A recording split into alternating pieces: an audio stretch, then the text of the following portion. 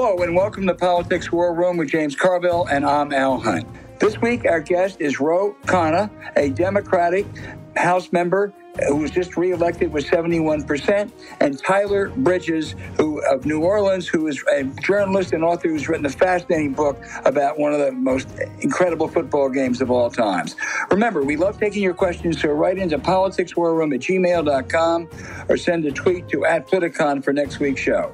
We'll get to as many as we can. Don't forget to tell us where you're from. And please check out the links to our sponsors, Henson Shaving, Raycon, and Upside in the show notes. We thank you for supporting these sponsors. It really helps make this podcast happen. Please tell your friends about us and remind them to subscribe on Apple Podcasts, Spotify, Stitcher, or wherever you get your podcast.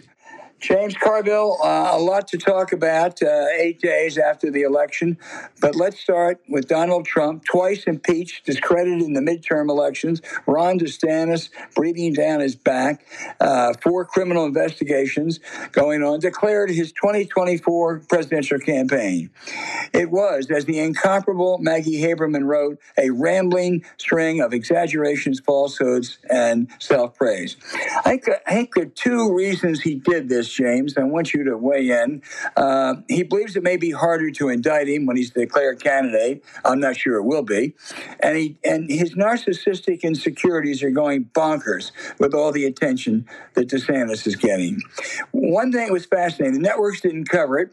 MSNBC didn't cover it. CNN, which in 2016 made a huge in-kind contribution to Trump by covering everything he did, didn't cover most of it. And most importantly, I watched Fox, the political crown jewel of the empire, Rupert Murdoch, who soured on Trump, and Sean Hannity, the anchor, was on. He's still in the Trump tank, but they cut away a couple times and seemed to strain to talk about how good he was. And I think one interesting question, in the next 2 weeks, will he campaign for Herschel Walker in Georgia, and does Herschel Walker want him anywhere near? Well, okay, there's a lot here. First of all, I read this morning the kind of gleeful Brett Stevens and George Will. Well, we're finally done with Trump. Thank God. We'll wash our hands of that. Yeah, hey, dude, not so fast. The first thing is people have to remember is throughout history, movements love martyrs. And so the Trump people say, Mueller in the New York Times and the establishment and the press and the Democrats and the socialists, they all tried to crucify Trump.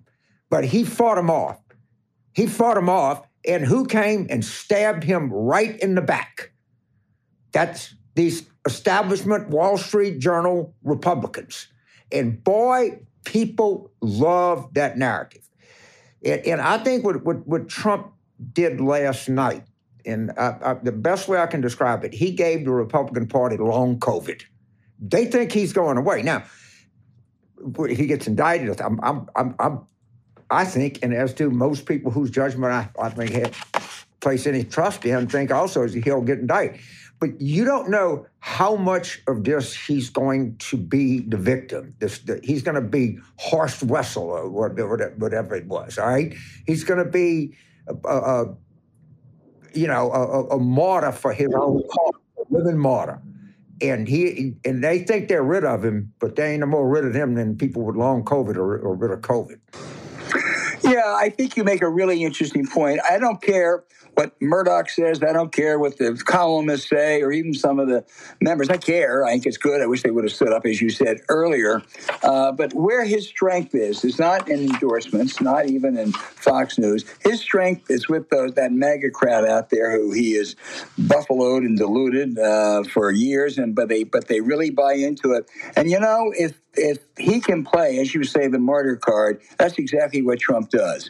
And as for Ron DeSantis, look, he's a tough guy when it comes to LGBTQ, when it comes to teachers, when it comes to the Special Olympics, when it comes to Disney. He ain't never faced anything like Donald Trump. I mean, the people who were there at that rally last night, or whatever you call it, Mar-a-Lago, Roger Stone, the Pillow Guy, your old colleague, not really Dickie Morris. I mean, it's some of the great sleazebags in the history of American politics, but they will go after DeSantis like he's never seen before. It doesn't matter if it's true. He said Ted Cruz's father was involved in the Jack Kennedy assassination, but you got to be prepared to take that. In 2016, Rubio, Cruz, Bush, and the others were not at all prepared, and we'll see if Ron DeSantis is prepared. Again, I go back to martyrdom as a force in history. Try a minor religion called Christianity. The entire narrative is built around martyrdom. And that really motivates Trump's people because they have this sense, and they'll just say, Fox is just cash their chips in with the establishment. They're in the deep state. I mean, look, I think his chances of being the Republican nominee, yeah, I do. I think the chances that he is not going to be a continuing huge force in Republican politics, yeah, I do think that. Yeah, no, I agree. He's just as much. He did not mention, I don't think, I watched the whole thing. I don't think he mentioned, unless he did during the Fox cutaways, the big lie. He wasn't into election denial. Maybe he looked at the election returns and saw how well that went over in Arizona and Nevada and other places. James, maybe it's more interesting to talk about the Republican war games on Capitol Hill right now. Kevin McCarthy was voted the choice of his caucus to be Speaker. Republicans will be in the majority in January. But, you need 218 votes to be Speaker. And he is well short of that right now. And to get there, and I'm not sure he can, but to get there, he is going to have to make some of the worst commitments you've ever seen, making it easier to topple Speaker, more crazies in key roles. It's going to be a clown show. Well, remember, he had 31 votes against him. Steve Scalise was unanimous. Yep. And don't think that Steve Scalise doesn't know what the vote was, or Kevin McCarthy, or other people in that Congress, or the Democrats. The Democrats are going to be a big player in this because they don't. He said he just got nominated by his party with 31 dissent votes to put his name before the whole House. Well, the whole House is going to have 215 Democrats. I mean, this is going to be an ongoing story, the likes of which you can't imagine. And I'm glad we are able to get our listeners and say this is what's happening. And I still come to the view that they may have to go outside of the House for a speaker. They may not be able to come up with a name of a current member. I don't know that. And another thing with Trump, if what Trump may do, because he doesn't care about the Republican Party at all, he may run as a third party candidate. Don't discount that possibility. No, I agree. Going back to the House, though, I'm very skeptical of the outside guy. I can't think of anyone who could command the support of sufficient numbers of Republicans and Democrats. Maybe, I guess if I were to look at it right now, McCarthy will do anything. He'll make any promises. If that's enough to get him a 218, my guess is they'll start with 221. He'll only have 3 defections. Fine. If not, I guess I would say Scalise is the likely backup. Would be a terribly uninspiring choice. It depends, if, the Freedom Caucus, if they say, look, we just want to get through this thing, then but they got to get something that, there's still some Republicans that saw what happened and they don't want to be in bed with the Freedom Caucus. Right. It can be hard. I'm not saying it can't be done. And, when you say outside, right, you got to come up with a name, but if he can't get it, Scalise will try. You can't give a politician that much power and not expect him to exercise it. And 3 Republicans are going to have an enormous amount of power. And you want to know how crazy and really crazy this caucus is. In this context, Marjorie Taylor Greene and Jim Jordan are the moderates. That's all you need to know. Yeah.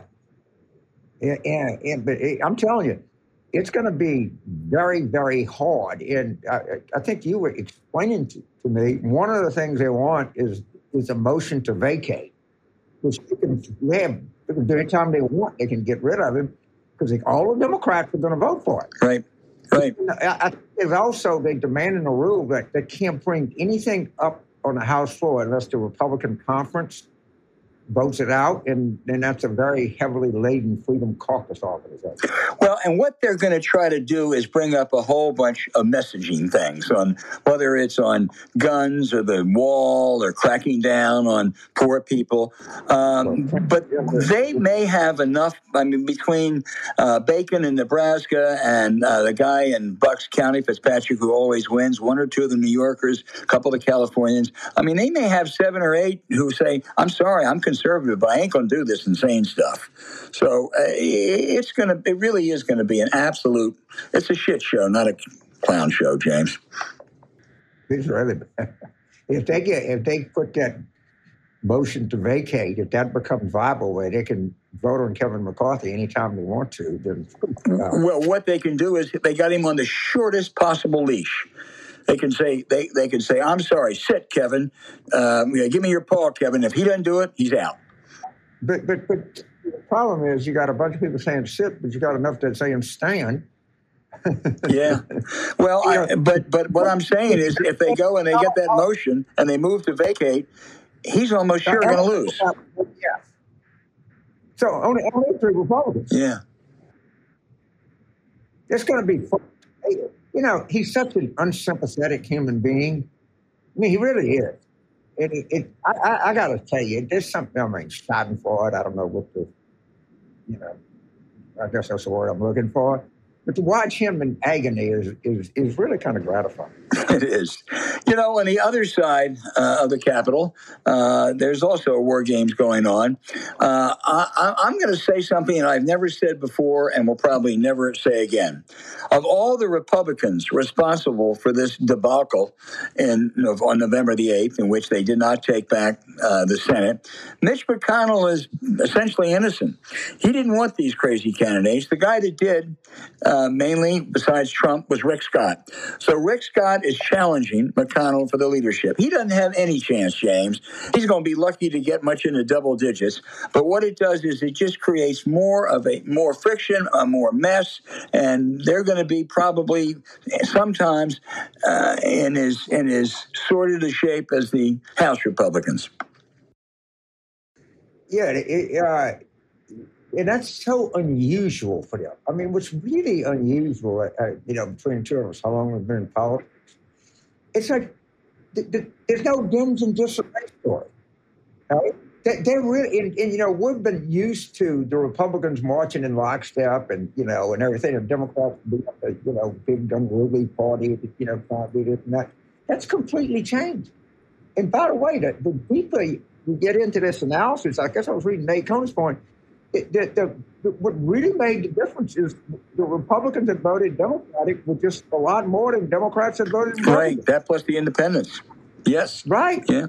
But it wasn't on turnout. And people keep repeating the same shit without any of the evidence. But they keep saying the same thing. It drives me crazy.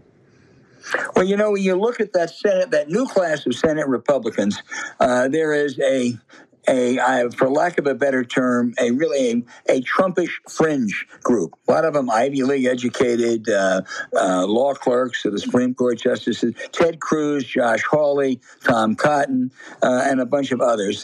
They really are. They do bad things, just put it that way. But they're going to be strengthened in this new Congress. When J.D. Vance replaces Rob Portman, when the guy in North Carolina, Ted Budd, replaces Richard Burr, Ted Budd is just as bad. He's just dull. And when the new senator from Missouri replaces Roy Blunt, the fringe caucus is going to be much stronger, and that ain't good for Mitch McConnell. But don't worry, Chuck Grassley can stand up to him. He's got enough. Yeah, well, that's right. Exactly. Bill, Chuck, I think James, let's be respectful to Republicans. And I think on both Chuck's 90th and his 95th birthday, let's give a celebration to the senator from Iowa, okay? Okay. One of the things people talk about how we dodged the bullet in Arizona. Well, we did, but we barely dodged it. Oh, yeah. And that attorney general's race is not over yet. It looks good, but it's not over.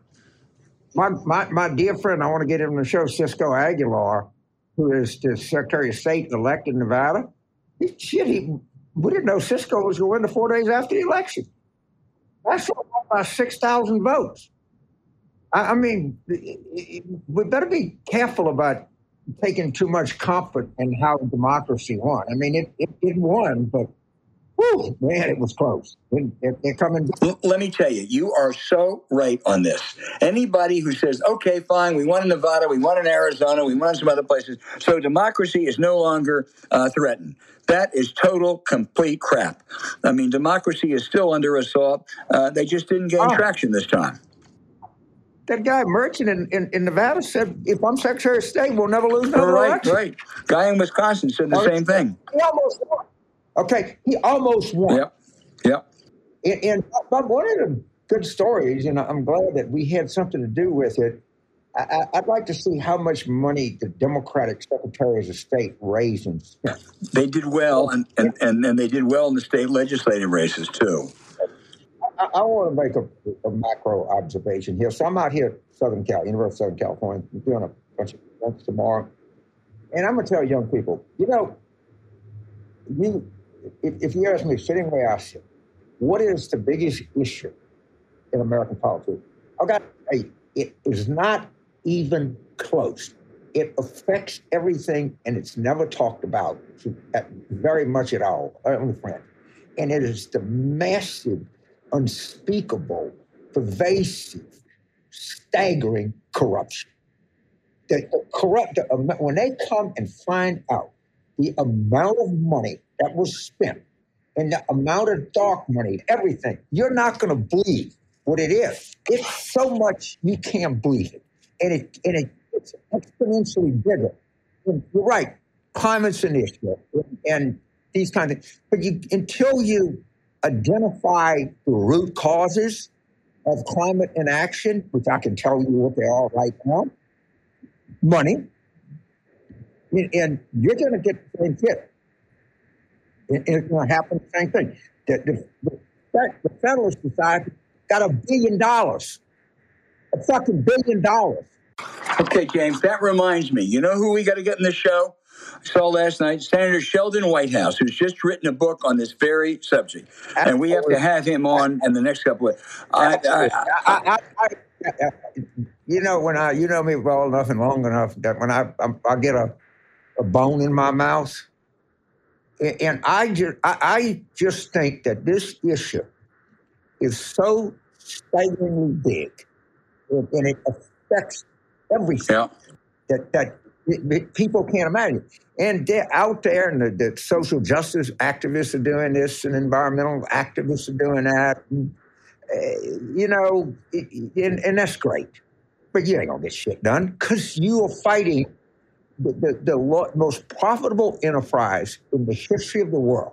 Is the extraction, refinement, and transportation of fossil fuels. Well, there is no one better to talk about this dark money scam than Sheldon Whitehouse, and we will get him on. I just want to on this segment, I just want to leave you with a picture with Donald Trump and Roger Stone and the Pillow Guy and Dickie Morris. That's all you need to know about him. Okay. What is simulation of assholes since Danny Snyder signed alone or something? All right.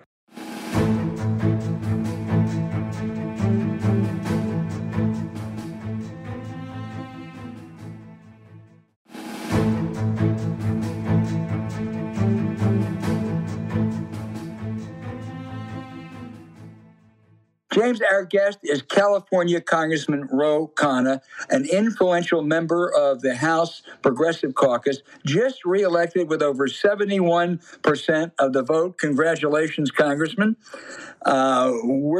We set this up weeks ago, talking about the letter in Ukraine written by your caucus. We'll get to that later. But first, you wrote a really interesting column this week, I think, for the Boston Globe, calling on Democrats to embrace an economic patriotism, revitalizing manufacturing jobs, windfall profits tax, more affordable housing, lowering child care cost.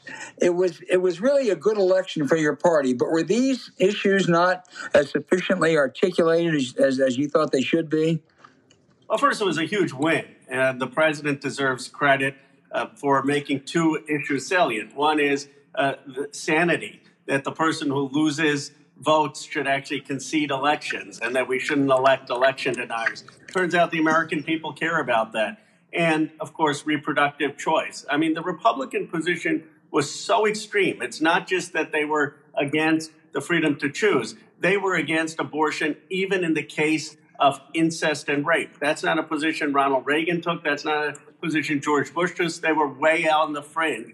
And the president and our party did a good job exposing that. So I think it was an odds-defying result. My point was that consistently we still don't have trust on the economy, and that's frustrating to me, given that their plans are basically run tax cuts, and that's all they offer. Nothing about how to bring jobs back. This president's bringing manufacturing jobs back. Nothing about how you're going to help the working families in this country. And so we need a clear economic agenda. And I say it's economic patriotism, and that we offshored way too much of our production over the last 40 years. We need sort of a moonshot on economic revitalization to bring production back. I think all that makes a great deal of sense. I would just add one thing to your comment about Republicans. It's tax cuts usually for the well-to-do. That's there. It has been for the last 40-some years. But all the things you talk about, windfall profits tax, more manufacturing jobs, affordable housing, lower cost for child care. Though with this Congress, none of that is possible, is it? Republican majority in the House, only 51 votes in the Senate. So you're really talking about messaging for the next election, aren't you? Well, the manufacturing part, some of it could be possible. The CHIPS Act, which I helped co-lead with Senator Schumer, Todd Young, was bipartisan. People realized we need to make semiconductors in America. I'm actually working, surprisingly, with Marco Rubio on a bill to create an economic development council. He agrees we need government investment in some of the strategic industries. So on that, there's some hope. But for most of the other things, look, there's just corruption. Sheldon Whitehouse and I have been talking about a windfall profits tax. Let me tell you something. In Europe, the oil companies go and they say, we're fine paying a windfall profits tax. Shell Oil Company, look it up. They say, we understand Europeans are hurting. We're fine paying a 20% tax. Boris Johnson got it passed in England, a conservative government. Why can't we get it passed here? Why can't the American people be helped? Because big oil gives a lot of money to Congress people and senators. I mean, that's the honest truth. We're going to get Sheldon on this show because he's written a fascinating book about this. Let me ask you one more thing before I turn it over to James. Would you like to see Nancy Pelosi stay as the Democratic minority leader now in the House?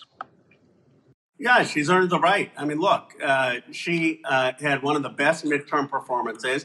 She's strong. She knows how to stand up to the Republican Party. She's one of the most effective speakers of the House. I would vote for her, but it's her decision. I mean, she certainly earned the right to make that decision. Yeah. Well, as you know, I'm a great deal older than you are. I've been here for a long time, and I will say unequivocally, she is the greatest speaker in my lifetime, and maybe ever. I mean, her legacy is extraordinary. James? Well, you got to listen to the beginning of the show, because we talked about Sheldon, and I just think there is one issue that dominates American politics like no other, and that's corruption. I think that everything, if you took it climate, you took anything else, this country has become a massive cesspool of corruption. When the Leonard Leo's group has $1 billion to own the federal judiciary. All right, when we're going to find out how much dark money was spent in this cycle, people are not going to believe it. And I'm here at Southern Cal speaking to these students, and I'm saying you can protest all you want, you can march down the street, but if you are not focused on corruption, you're going to lose the country. And I really mean that. I really, the rest of my days on this earth are going to be spent talking about corruption.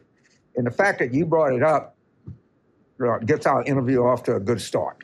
Yeah. Well, James, Sheldon Whitehouse says you should have him on. I'll text him after this that he should do the show. I mean, I'm sure he'd be happy to do it. But, he wrote a book on dark money. He's been talking about dark money. Here's what he'll tell you. He said there are Republican members of Congress where if you offer to raise them $100,000, they will say, well, I don't know if I really want to do it. Is there golf? Is there good dining? Do I really have to go? Because they don't have to raise money anymore. They need 2 or 3 multi-billionaires who are going to put in 20, 30 billion into a super PAC. That's how they're funding their campaigns.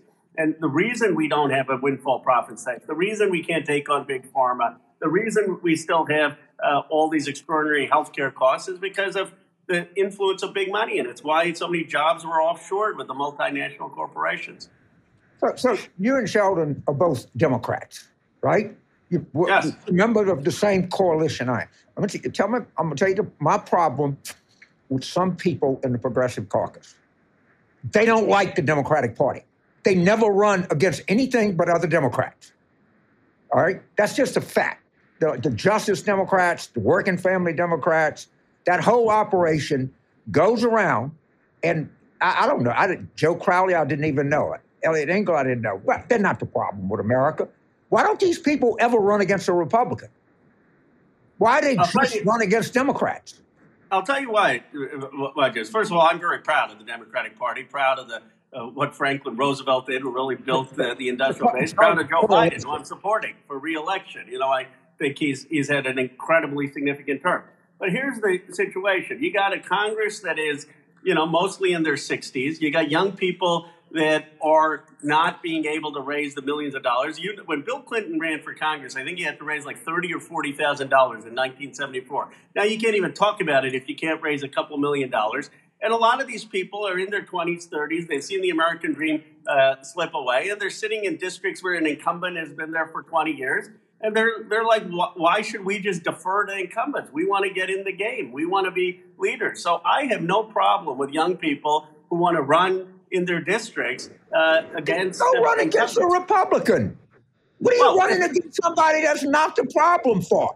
And they actually will tell you, they don't like the Democratic Party, right? And you're saying, well, you want Nancy Pelosi to be Speaker, but what they're going to do is have somebody primary, a Democrat that you don't agree with everything on. I'm just saying they don't want to be in the coalition. That's not their role. They want to perform. They want to tell you how moral they are and how immoral you are. And that's their whole thing. You're not like that. And there are other members of, and I don't mind, I don't like to, when people say, how does it feel to be a moderate Democrat? I tell you, I am not a moderate Democrat. God damn it, I'm a liberal Democrat. So you're very liberal. You're liberal on immigration. But let me put it from their perspective. Congressman, we'll get James to tell you what he really thinks in a minute. But go ahead, bro. Let me get 1 minute on this. Let's say you're someone in your 20s, and you've seen that since 1985, the middle class and working class has lost 25% of wealth in this country. You can't afford health care. You can't afford college education or vocational education. You're in debt. And then you've seen that this country has shipped off jobs. You're in communities where, the standard of living has gone down. Now, you're there and you're saying this country isn't working and we've got to have change. And I think that we will make a mistake as a party. We don't understand some of the anger and frustration that some of the younger generation feels. The reason that these things happen are somewhat caused by Democrats. Nothing is perfect. It's 90% a Republican issue. And they don't want to run against Republicans. They never do.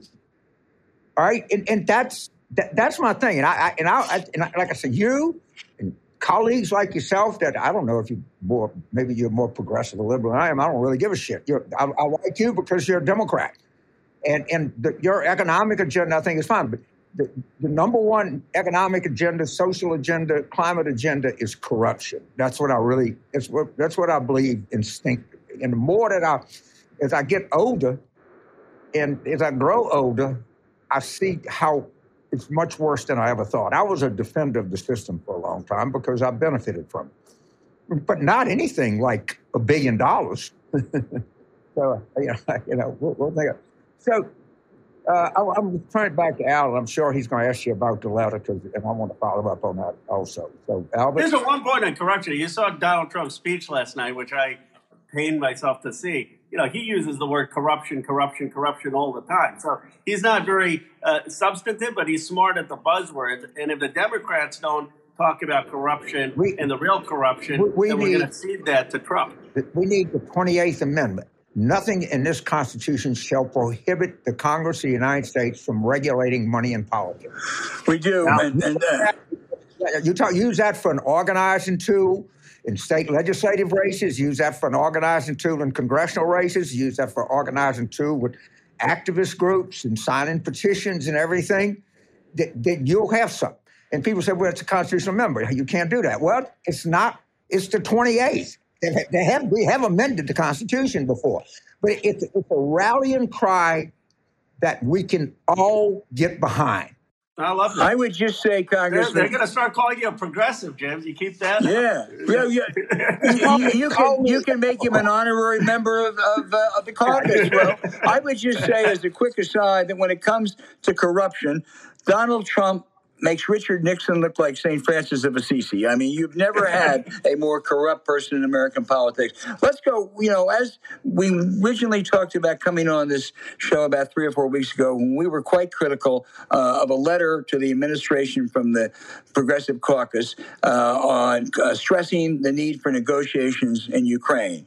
It was put out this fall, a staff mistake, the head of the caucus said. You criticized, blaming the staff, and you have, as you said, voted for every Ukraine assistance package that came along. But why write that damn letter in the first place? Well, a couple of things. First of all, I don't think staff was to blame. I didn't like the fact that people tried to throw staff under the bus. They don't get elected. Members of Congress get elected. Stand by what you sign and don't throw staff under the bus. I just think as a principle that's not a good look. Second point, all the hyperventilating by people, not you, but other people, this is going to cost the Democrat election. Name me one race in the entire country that was decided about this. People care about gas, abortion, other things. They weren't looking at some CPC letter. So I don't think this had an electoral outcome in one race. The third point is, look, I think Joe Biden has actually gotten this right. And I was speaking with Jake Sullivan and Secretary Blinken. The point is we got to stand with Ukraine. We've got to have aid to Ukraine, but we also have to engage in diplomacy and talks with our counterparts in Russia. And President Biden has been very prudent. He has not given weapons that are going to escalate where it could hit Russian territory. He has made it clear that there's a risk of nuclear war, and he's going to do everything to de-escalate. And he's instructed people to have conversations with the Russian counterparts to de-escalate.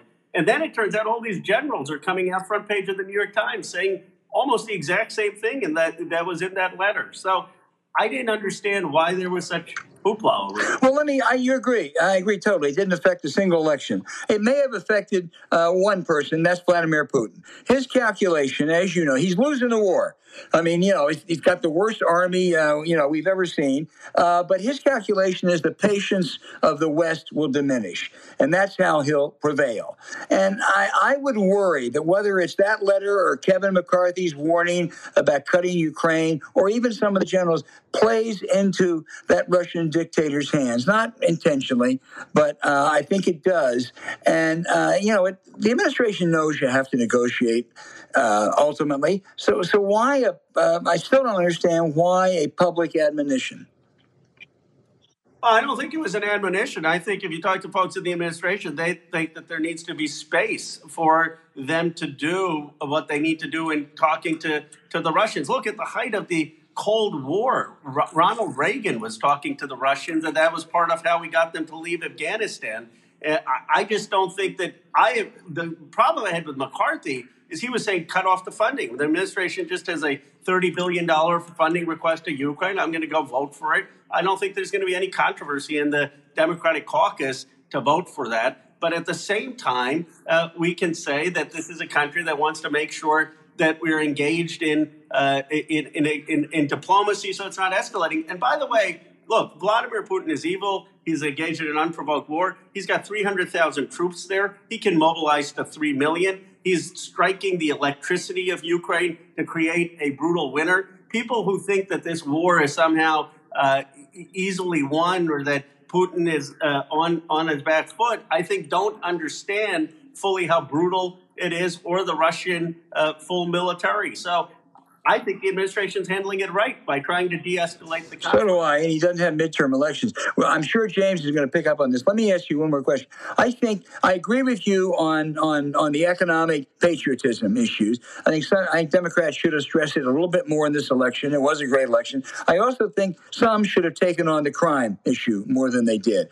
Now, let me ask you this. If there were a poll, any place, your district or Wisconsin or Pennsylvania, wherever, and the question asked the voters is, which do you more identify the Democratic Party with? A, defunding the police, which very few do, or B, adding 100,000 more better paid cops.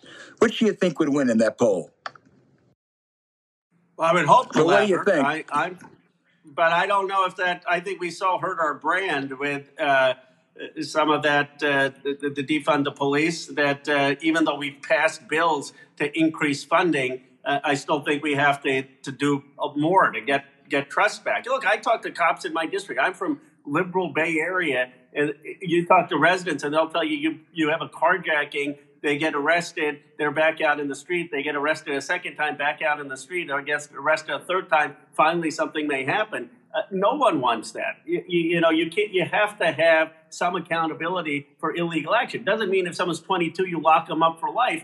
But it does mean that you have the rule of law and that you have police to keep us safe. And I think now that the party is in that direction, President Biden, I think, has been very clear in his State of the Unions that we believe in funding the police, and the votes in Congress show that. James? All right. So, Congressman, I'll go back because we're going to put on ask.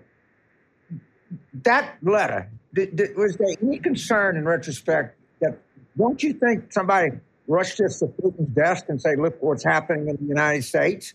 And then one of your colleagues, I think her name was Congresswoman Jacobs, said, in politics, timing is everything. I wouldn't sign the same letter today that I signed on June the 26th.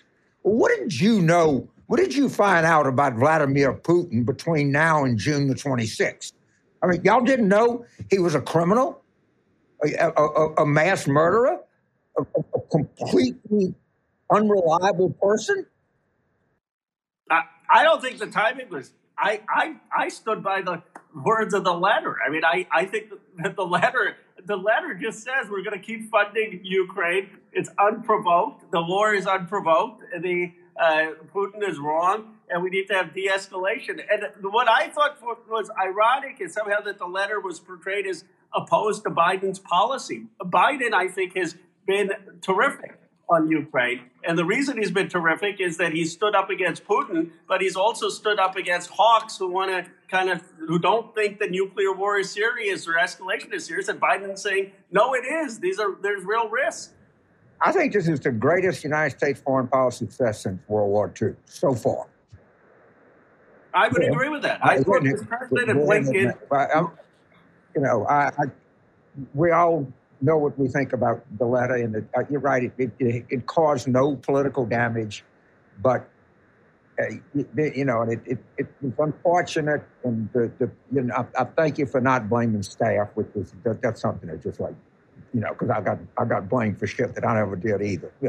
James, you remember this debate with, and I have a lot of respect with Secretary Clinton, but President Obama and Secretary Clinton, they had this debate in 2008, and there was this question: would you talk to your enemies? And Senator Obama at the time said, yes, I would talk to Iran and I talked to North Korea.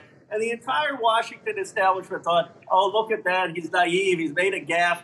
Turns out the American people like the fact that President Obama was willing to talk to other countries. So I don't think that these things have quite the political consequence. That's just my 2 cents. And I thought the timing of it, but the actual, sure, who doesn't believe that, you should have a back channel of, go through the Swiss embassy or whatever the hell they used to do that stuff. But, it's but I do think that, our coalition needs to be intact. And I think every coalition member owes something to other coalition members to do this in a politically pragmatic way, because my own belief, and I certainly think the Democratic Party has historically and today has many flaws, it is the only hope for democracy. We don't even, that's it. If we, as Democrats, if we don't do everything we can to win elections, we're letting this country down. We really are. We're our only hope. Tell me if you think I'm wrong, but if they get a hold of this thing, look what they did. And they're ready to do the same thing again. And when you're in an existential threat like that, coalition partners have obligations to each other. And one of the obligations is not run around and primary and other Democrats. I think you two probably agree on that on that issue. Ro Khanna, you have been, you always are a good guest. We want to get you on again. And all you out there, you ought to look at his Boston Globe column on economic patriotism. It really is a wonderful roadmap that Democrats ought to pursue. And the abortion issue is important. Corruption, saving democracy is the most important issue facing us. But Congressman, you really wrote an interesting, provocative, and thoughtful column, and I hope people take a look at it. I appreciate it. I appreciate always being on. It's always great sparring. And I certainly agree with you on the Democratic Party being the great hope. And I also think, we should give credit to past Democratic leaders and current Democratic leaders. You don't have to tear down the past to build the future.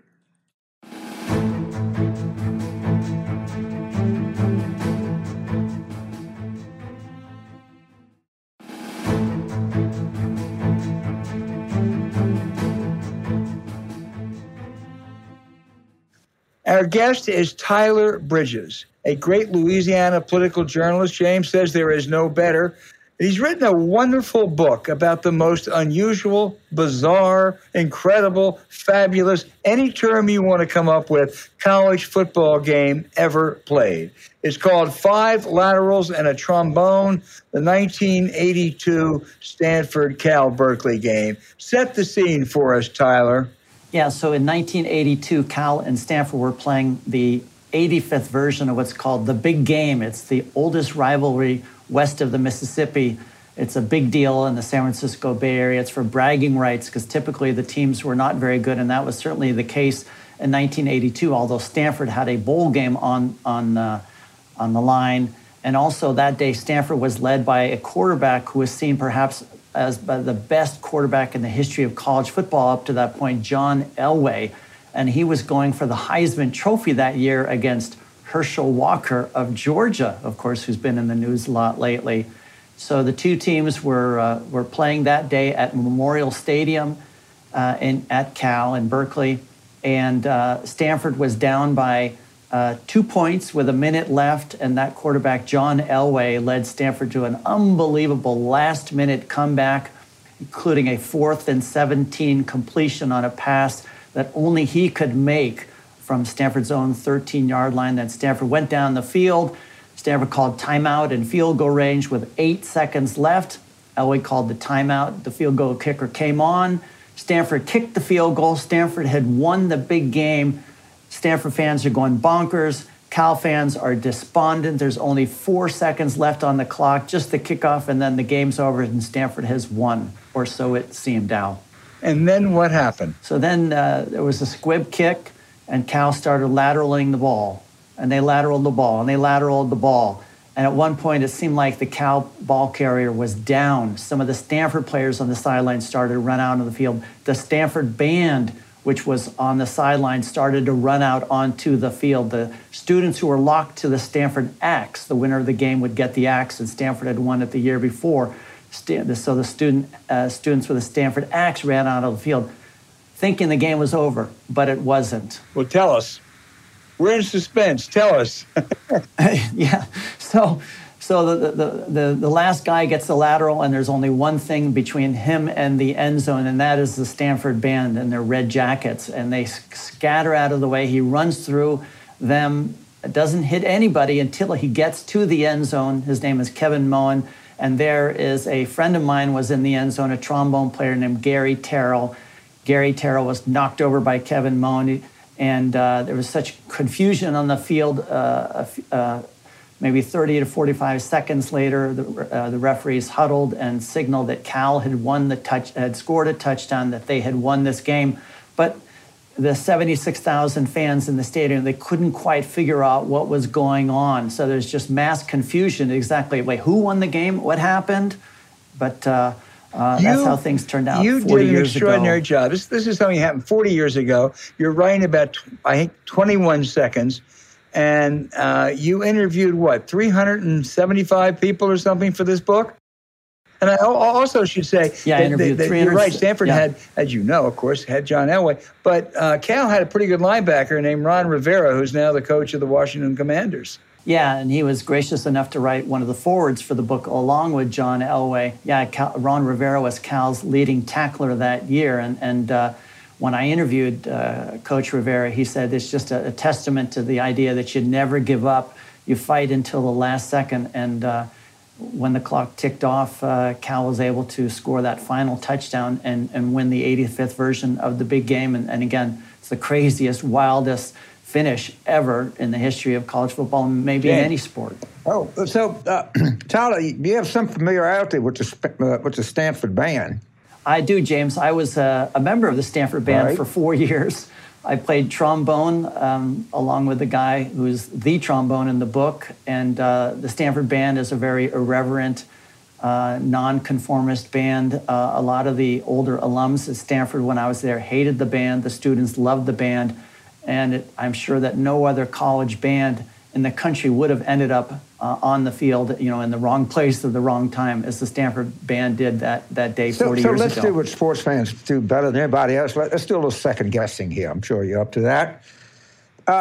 Should they have run the clock down more than 8 seconds? I mean, they weren't, to the extent that anything bad could happen, you don't anticipate it. Was there any controversy with calling timeout with 8 seconds left? Yeah, in fact, because I interviewed so many people, James, I was trying to get a lot of the little backstories to make the reader feel like he or she is in the locker room or on the field or in the press box. And there was even a dispute among the coaches on the Stanford side as to when to call that timeout. But John Elway did signal timeout with 8 seconds left, bring in the field goal kicker for a 35-yard kick. And I can tell you that I think with that, not running down the clock down to 0. I think coaches and players ever since then have made sure not to allow enough time for a final kickoff, as Paul Wiggin did that day. I know you've seen this 10,000 times and you talk to 10,000 people. Did the guy's knee touch the turf on, I guess it was the third lateral? If you were a replay official, what would you rule? Yeah, well, and just to say, that was one of the neat things, I think, ultimately, James, that happened was the game was not televised live. There was no instant replay. And the guy who had the ball at that moment was a freshman running back from Cal on that kickoff named Dwight Garner. And it either seemed that he had his knee had touched, and one of the guy at the bottom of the pile for the Stanford team told me that his knee was down, or his forward progress had been stopped. But I interviewed the officials who had the call, interviewed all 5 surviving officials on the field that day, including the 2 who had the direct call or non-call, and they both say they think they made the right call, that the guy was not down. But that's what triggered the play, because the Stanford side thought the game was over and ran on the field to celebrate an incredible last-minute victory over Cal. So there's so many interesting things, but one of the really interesting one you pay attention to was the Cal announcer who made this unbelievable call at the end of the game. And I think some of the other announcers had kind of packed it up. Tell us a little bit about the Cal announcer, because I know that he loved your book. And he was kind of a big player, because although we didn't see it on TV, we think we did. Right. It was like Wilt Chamberlain's game, 100-point game in Hershey. There was 4,000 people there, but 4 million say they were there. Right. Yeah, so Joe Starkey was calling the game for Cal as the play-by-play announcer. And by the way, this is his last year. I think he's 80 years old, calling the Cal radio. And the big game is this Saturday.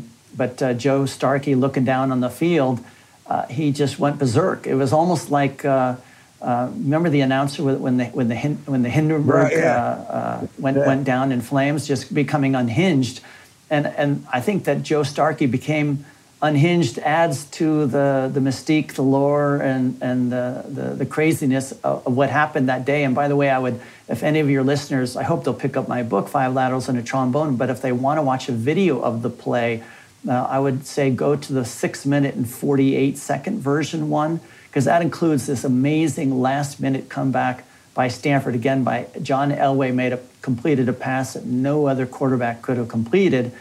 And when I interviewed John Elway for the book, you remember he went on to a pretty successful pro football career, and he told me in his entire college and pro career, he never had such a swing of emotions from winning his last game at Stanford, maybe the Heisman Trophy, leading Stanford to a bowl game, and all of a sudden, 3 minutes later, it was the most devastating defeat he'd ever suffered. Before I turn it over to Al, when I tell people about the book, the reaction is, God, I remember that fucking thing. Jesus Christ, that was unbelievable. I mean, although it wasn't televised, the visual memory of that just sticks with people.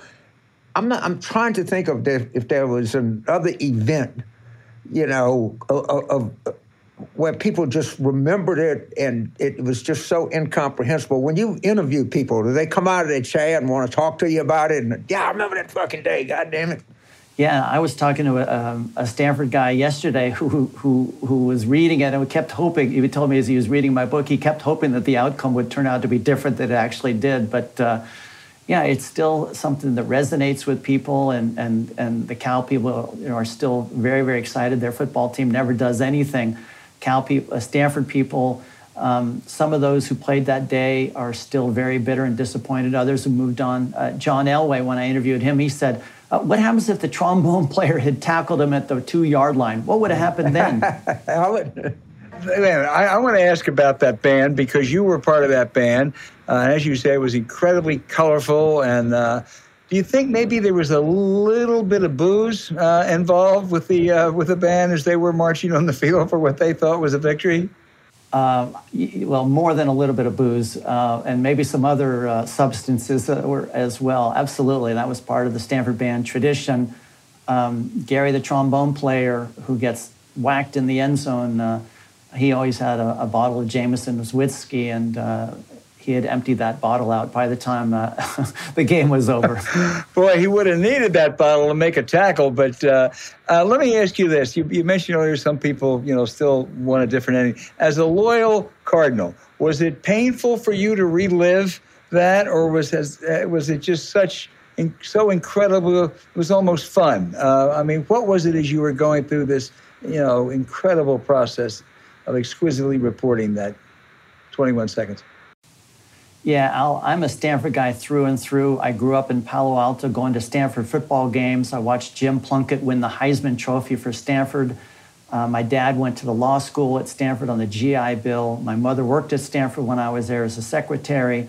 But I'm a political reporter in Louisiana, and my job there is to talk to everybody. And I might be talking to, you know how it works, Al. You might be talking to one guy one moment and another person another moment, and they hate each other, but you've got to talk to both of them and be able to tell each of their story, whether they're Democrat or Republican. And got to say, your wife is particularly good at that also. So that was the hat that I wore and working on the book. I just wanted to tell an entertaining, incredible story, give each side their due, and hopefully make the reader want to turn the page to find out what happens next. Oh, wow. What a job. James. So let's talk about the Stanford band, because I'm like, what band of a visiting team goes on the field at the end of the game? Was that a spontaneous decision that somebody said, let's go storm the field or play, or did the band leader say something, or was it planned out, or what happened? Sure. So when I was in the band, and again, I graduated in June of '82, I actually listened to the game on the radio in Washington, D.C. that day, so I wasn't there. But whenever at the end of the game, the Stanford band would play a post-game concert for fans. And so the band would go down onto the field with about a minute or two left in the game. And if this had happened at Stanford Stadium that day, 40 years ago, nothing would have happened because there was a track that separated the stands from the field. But at Memorial Stadium, and I'm literally in the press box as we talk right now, looking down on Memorial Field, it's just a few yards from the stands onto the field. So the Stanford band had come out for their post-game concert onto the sidelines, and they were on the back line of the end zone, and they were playing the song. Whenever Stanford scored a touchdown, the band would play a song by a band called Free, called All Right Now. And so the Stanford band is rocking out All Right Now. Stanford has won the 1982 big game, and they're right on the sidelines, and they're ready to charge out on the field because when the game is over. And so it was very quick, easy for the band then to run out onto the field because they were already right on the sidelines when the ball was kicked off. And there was probably, as you mentioned earlier, a little bit of alcohol and some other substances involved that fueled the band's adrenaline. Start to finish, you interviewed all these people. How long did this project take you? I mean, you started at the time you... Yeah, I started in 2016, and I have a full-time job covering politics for the state's biggest newspaper in Louisiana, so I had to work on the side, just slowly but steadily doing interviews, and it's interesting. Al, I think you'll particularly appreciate this. When you do a newspaper story, you're looking for a good quote, right? When I was working on 5 Laterals and a Trombone, I wasn't looking for good quotes. I was trying to recreate scenes, what was going on in the locker room, who said what, who else was there, in a key moments in the game, what did John Elway say to you at that moment, or what was going through your mind? So I did interviews that would last like 4 hours, where I would really try to understand the background of the key person I was talking to, and then also understand what was going through their mind at key points. Again, it's like the old Columbo TV show. You remember that, where the opening scene, you saw who did it, and after that, there was not a mystery, but you wanted to keep watching to see how things turned out. And I kept that kind of principle in my mind, that everybody who's going to read 5 Laterals and a Trombone is going to know that Cal won the game. But if I have such great details, backstories, stuff that are just unbelievable, the reader's going to want to turn the page to see what happens next. I would just say, James, we had in our office, right after that game, we had a really devout Stanford grad and fan, a wonderful journalist named Rich Yaroslavsky. And we went, I swear, Tyler, for 2 weeks, we'd get about 7 or 8 of us, and we'd get a tennis ball. And we'd go and just lateral as we went by his desk, and just to make his pain even greater. That's brutal. That's brutal. I know, it was mean. It's what happens when you're young. This only could have been done by a great reporter who is just a terrific writer, and I'm in awe of what you did. And James, I think we would agree, if you're out there and you want a really great read for the holidays, or if you want to give a great gift to someone, or gifts to someone, 5 Laterals and a Trombone. Wow. It just is, it's delicious. And I think even for a casual football fan, it's just the depth and the richness of the reporting, and just the drama, the way that you get caught up in the story. Like I say, it's visual memory. Just say, Tyler, before you go, I got a political question. What are the chances that John Kennedy runs for governor of Louisiana? Just so you know, Tyler wrote a big story. My personal guess. This is something he's interviewed a lot of people on. Yeah, I've known Senator Kennedy for a long time. My personal guess is he will not run for governor, although he just made it seem as if he's on the verge of announcing by saying he's seriously considering the race for governor. And James, as you know, he was just reelected as a senator. Senator is not that big of a job in Louisiana, but the governor, you know this better than me, the governor that's the big kahuna, every person used to say every boy, but now it's, of course, we've had Governor Blanco there. Every person that grows up in Louisiana, that cares anything about politics, wants to be governor one day. No one wants to be senator. Don't comment on this, but I will say, as someone who covers politics up here, I am much higher on your other senator, Senator Cassidy, than I am on Senator Kennedy. But we can just leave that out there. Again, 5 laterals and a trombone.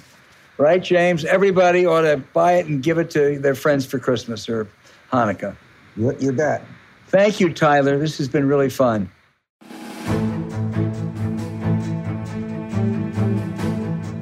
Now's the time to save money however you can.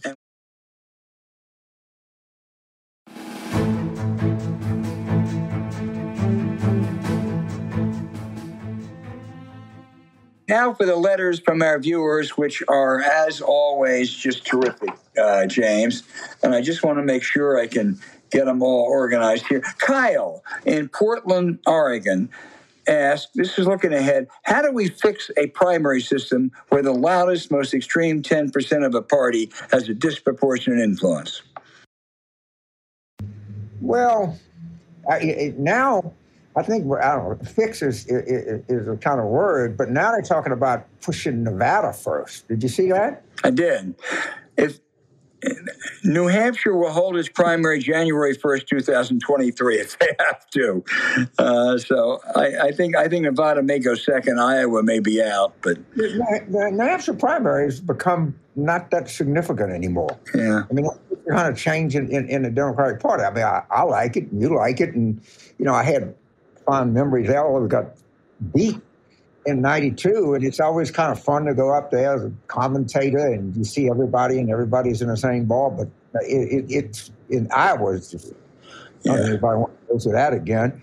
And so, I mean, it's right. I don't know how you make it more democratic. And some people say, well, it should be, super regional primaries. Well, that just does nothing but value money in politics. Exactly. I don't know how to fix it. I really don't. A start of New Hampshire, Nevada, and South Carolina is a pretty good test. Not perfect. People will say there are limitations there, but it's geographically dispersed. It's demographically dispersed. New Hampshire, you're right, is overwhelmingly white, not as much so as it used to be. There's a big Hispanic vote in Nevada, and there's a huge black vote in South Carolina. And that's not a bad 1, 2, 3 start. Big union vote in Right. The next question is from Bernie in North Falmouth, Massachusetts. He said, isn't there any way for us to require members of the House of Representatives and the senators to be subject to term limits?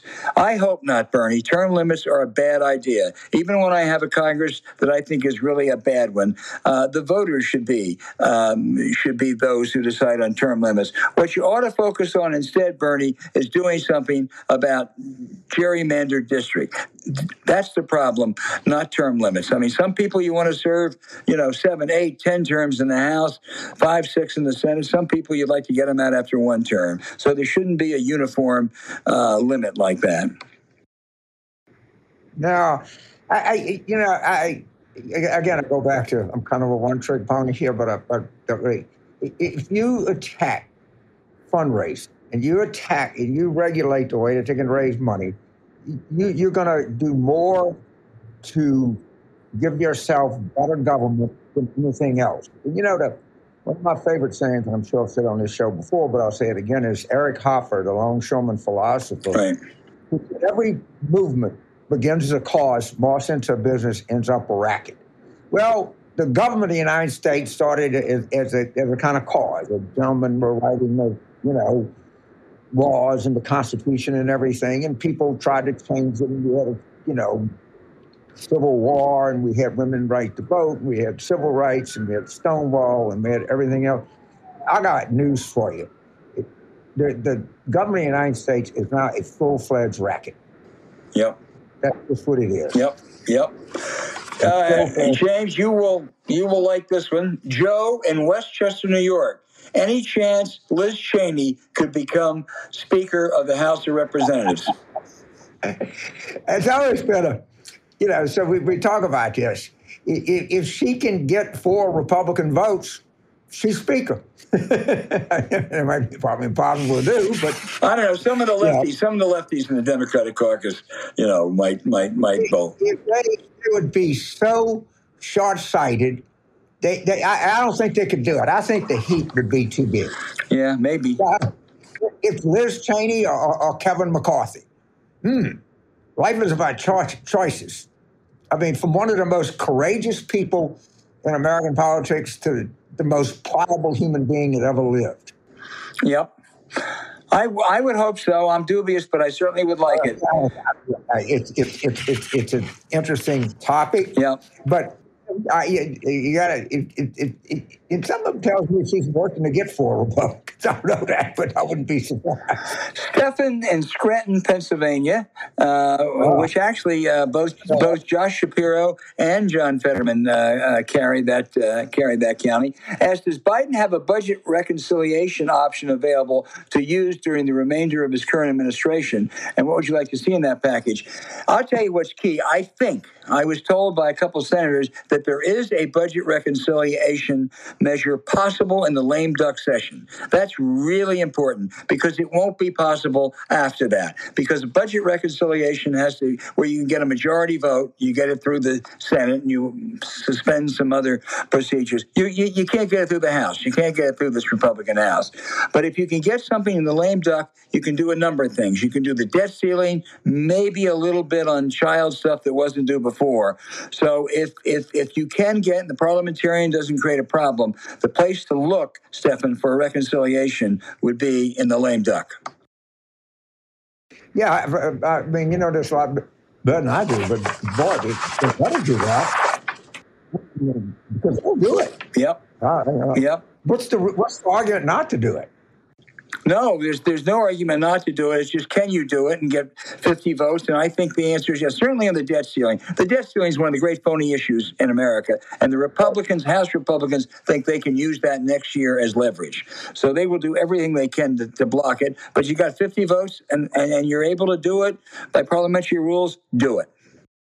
Explain to our listeners or viewers why the debt ceiling is such a bullshit issue. Right. The debt ceiling has nothing to do with current or future spending. It only has to do with paying your bills for past spending.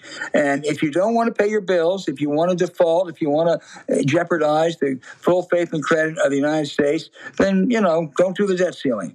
That's all it is. It is just a totally phony political talking point.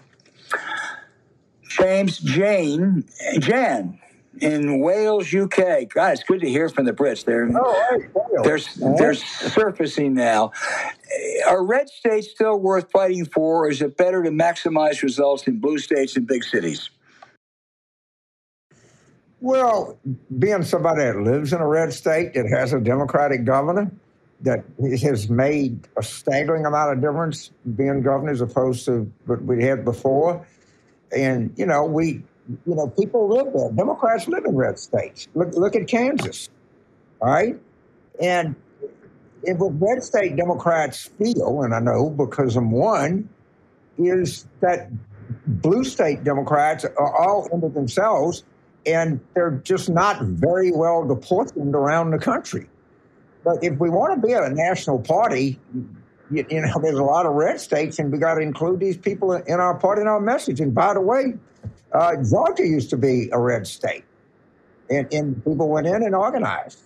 So, yes, I want a really broad-based party, and I want a broad-based coalition, and I want a broad-based geographic coalition.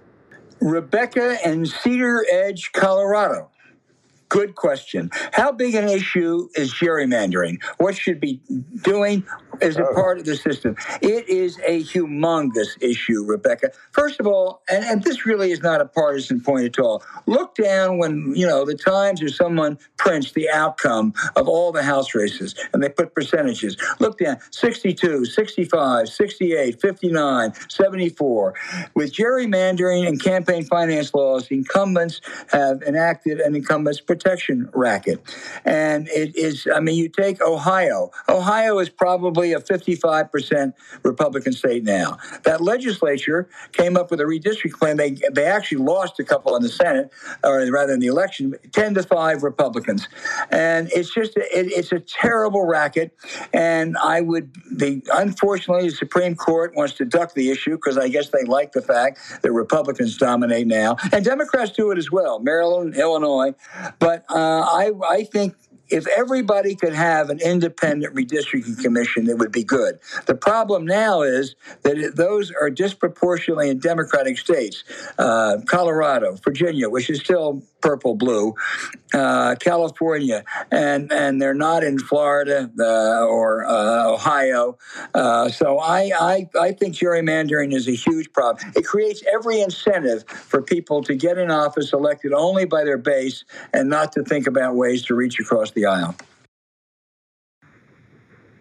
Yeah, and it's a corruption thing. It is. Because the other society are behind this, and the courts, Shelby County, they refuse to get in. The Supreme Court, how much money they're going to find? About $80 million in soft money, dark money in North Carolina. Went to taking over the North Carolina Supreme Court. Tens of millions of dollars. Yep. Everything comes back corruption. It does. And, one thing one delight of the many delights on election night was the Ohio Republicans, maybe one of the most corrupt legislatures in the country. I think their last two speakers have been indicted or under the threat of indictment. And they came up with a terrible gerrymandering plan. And one of the targets they were going after was in Lucas, in Toledo. And they were really going to turn that from a blue to an R district. And the problem was that they ran this nutbag, Majewski. And so what happens? They lose. So I kind of like it when they get handed a defeat. But I got to tell you, gerrymandering is a huge problem. Our last... By the way, not just at the federal level. Oh, the state legislatures. Yes. It's unfreaking believable. And it's all corruption. Right. Ohio, it's a corrupt state. Right. And North Carolina, one Democrat told me that they would have to win, I think I have this right, something approaching 60% of the popular vote in state legislative races to get a majority. That's how badly redistricted it is. And the only good thing that came out of there was at least the Republicans couldn't get a supermajority. So Roy Cooper, a very good governor, still has a veto pen. James, our last question, I'm going to combine two, and that is Derek in Edmonton, Alberta, Canada, wants to know who you would like to see on the 2024 Democratic ticket. And I'm going to combine that with Matthew in Silver Spring, Maryland, who asked, is Mitch Landrieu the future of 2024? So, all right, I've tossed it right down the middle, James. Are you ready? Right. Well, first of all, I think Mitch Landrieu would be the exceedingly formidable candidate for the Democratic nomination. But the question is this: in every Democrat that I know likes President Biden. Every Democrat that I know thinks that President Biden has overcome adversity, has shown skill, determination, integrity, humanity. You got that. All right, courage, absolutely. And I hope he takes a long, hard look at whether he should run or not. And it has everything to do, because I'm 78, and I'm experiencing old age, and I watch the president, and he's 80. And he would be 86 at the end of his term. And he has much to reflect on his life that is honorable and decent and good. Not just that, I don't say that, an outstanding life. And I hope he considers taking a victory lap. Yep. I do too, because when it comes to age, I'm creeping up on him really quickly, James, faster than you are. And also, I would say if he should decide to take that victory lap, he will be one of the most successful one-term presidents in the history of America. And I mean, if you take that domestic packages they got through, I don't know any president. You got to go back to FDR to find a president who had a first 2 years that was more productive than Joe Biden. And as you say, he's probably conducted the Ukraine conflict. It's been the most skillful foreign policy, I think, of any president in a long, long time. So he would have a lot to take that victory lap on. So we will see. We will see. Please keep those letters coming in. You know where to send them. Tell us your name. Tell us where you're from, because we really look forward to them. If we didn't get to it this week, we'll try next week.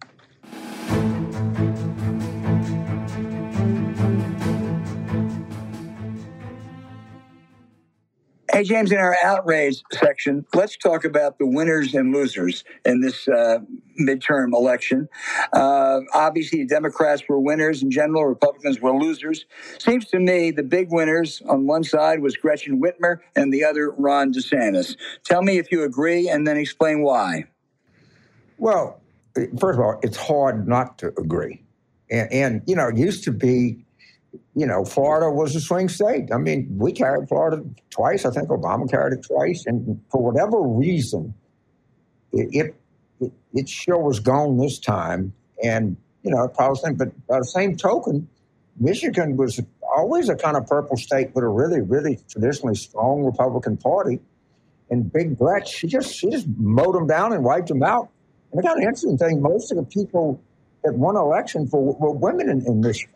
And so that's going to give her, you know, she's a winner, and it's going to increase her profile. There's no doubt about it, but they took the State House back. I mean, they ran the table there. Now, they had particularly, you know, the Republican Party got away from them. You see where the chairman of the Michigan Republican Party is like blaming the crazies, but I got news for you, dude. That's your party now. You know? Yep, I think other than the president, there may not be, you know, if Nancy Pelosi's is stepping down, Whitmer may be as important Democrat as there is in the country.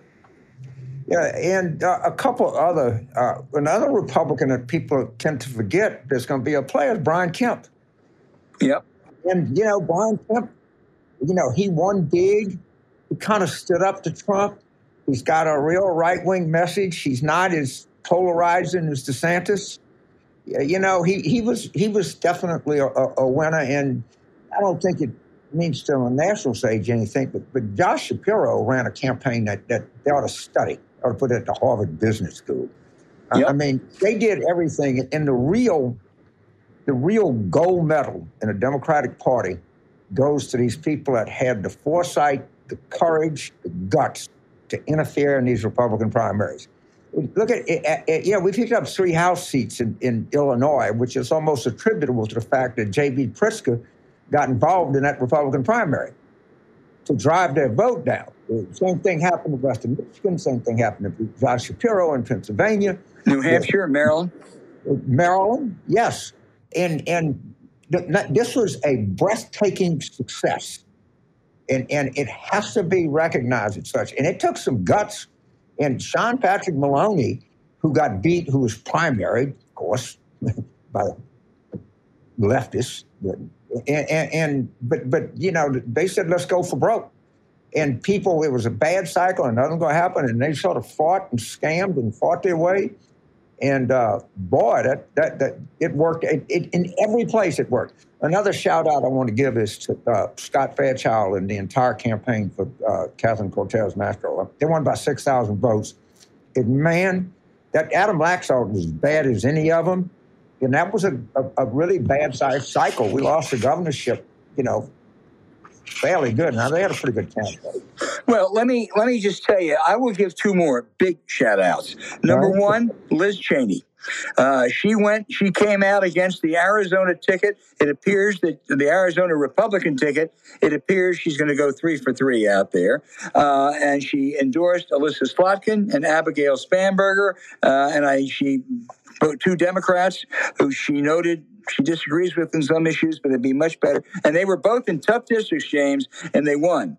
Liz Cheney may be, a pariah in her own party, but she's a force, a factor, and an incredibly admirable figure in national politics. And the second shout out I'd give were to those election officials all over the country who, under threats and harassment and phony charges, did their patriotic duties. We had a remarkably clean and well-run election, and those election workers really are patriots. Absolutely. It's so funny, but everybody votes. Miss Mabel down there. I mean, the Right. same people. The idea that there's anything about this, like anything else, and 2% of them probably ain't worth a damn. But some of these people are just patriotic people, and they do this every election. Right. When I lived in New Orleans, before I moved, I pulled a place right on the street. I knew all the people that worked there. Hey, Mr. Carver, how you doing? Come in. Boom. Right. Well, the big losers, I think we agree, Trump and the whole MAGA candidates, and Senator Rick Scott, the unattractive senior senator from the state of Florida. I guess he's a junior senator. He played a big role in supporting these nutbag candidates, and boy, did they get wiped out. So, anybody else we want to bring up? It's a pretty good list. I'll bring up one person that is Laura Kelly. Okay. I mean, Kansas. Kind of a matronly, kind of soft-spoken person. She's got a tough operation, man. Woo, man. Okay, Kansas.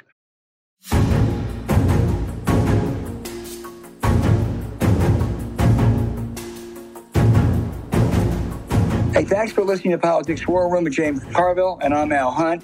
Don't forget to send your questions for us by email to politicswarroom@gmail.com or tweet them for next week's show @Politicon. Following this episode, we'd really appreciate it if you check out the links to our sponsors, Henson Shaving, Raycon, and Upside in the show notes. We thank you for supporting them. When you do, it helps make this podcast happen. To keep up with us, subscribe to Politics War Room on Apple Podcasts, Spotify, Stitcher, or wherever you listen. Please rate the show with a 5-star review. We'll be back next week with another show as we continue our War Room planning.